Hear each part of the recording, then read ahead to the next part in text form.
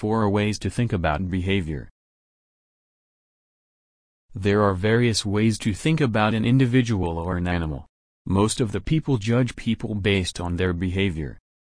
Now, behavior is often thought in 4 alternative ways per Nico Tinbergen. Back in 1963, Nico Tinbergen, who would win a Nobel Prize a decade later, wrote a classic paper entitled On Aims and Methods in Ethology. Tinbergen distinguished among 4 different types of explanations when coping with behavior. 1. Proximate explanations. 2. Developmental explanations. 3. Natural selection explanations. And 4. Phylogenetic explanations. Proximate explanations address the immediate mechanism that precipitated a specific behavior. Developmental explanations tell us how a behavior occurred over the course of the organism's lifetime. Natural selection explanations describe how survival and other evolutionary processes interact to shape behavior.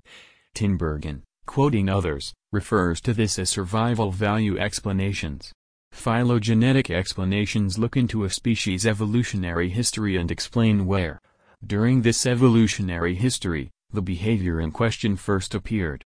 As an example, let's inspect a case study that uses evolutionary and phylogenetic approaches to review mating behavior, and especially, monogamous versus polygynous behavior.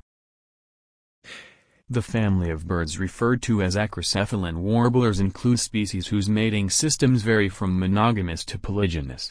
In monogamous systems, monogamous males provide far more food to chicks than do polygynous males. Bernd Leisler and his teams used molecular genetic data to create a phylogeny of 17 acrocephalan warbler species. At the same time, they gathered together published data on habitat quality, parental care, and mating system, monogamous versus polygynous, in warblers. Leisler found a powerful correlation between mating system and habitat quality. Most monogamous systems were found in indigent habitats, and most polygynous systems were found in a better environment. Males were far more likely to supply significant parental care to developing chicks in poor habitats, probably because it takes 2 parents to collect up enough food to feed developing chicks. Here we see a natural selection explanation.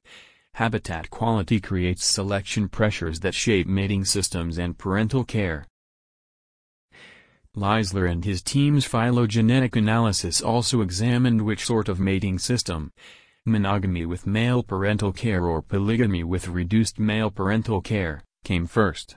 This analysis found that in acrocephalan warblers, a monogamous system, during which males displayed parental care and therefore the birds lived in poor habitats, was the ancestral original state of the system. Polygynous systems with reduced care evolved from this ancestral state. Now we are able to combine the natural selection and phylogenetic explanations to color the subsequent picture. In warblers, it appears that, through evolutionary time, some species began inhabiting better quality habitats.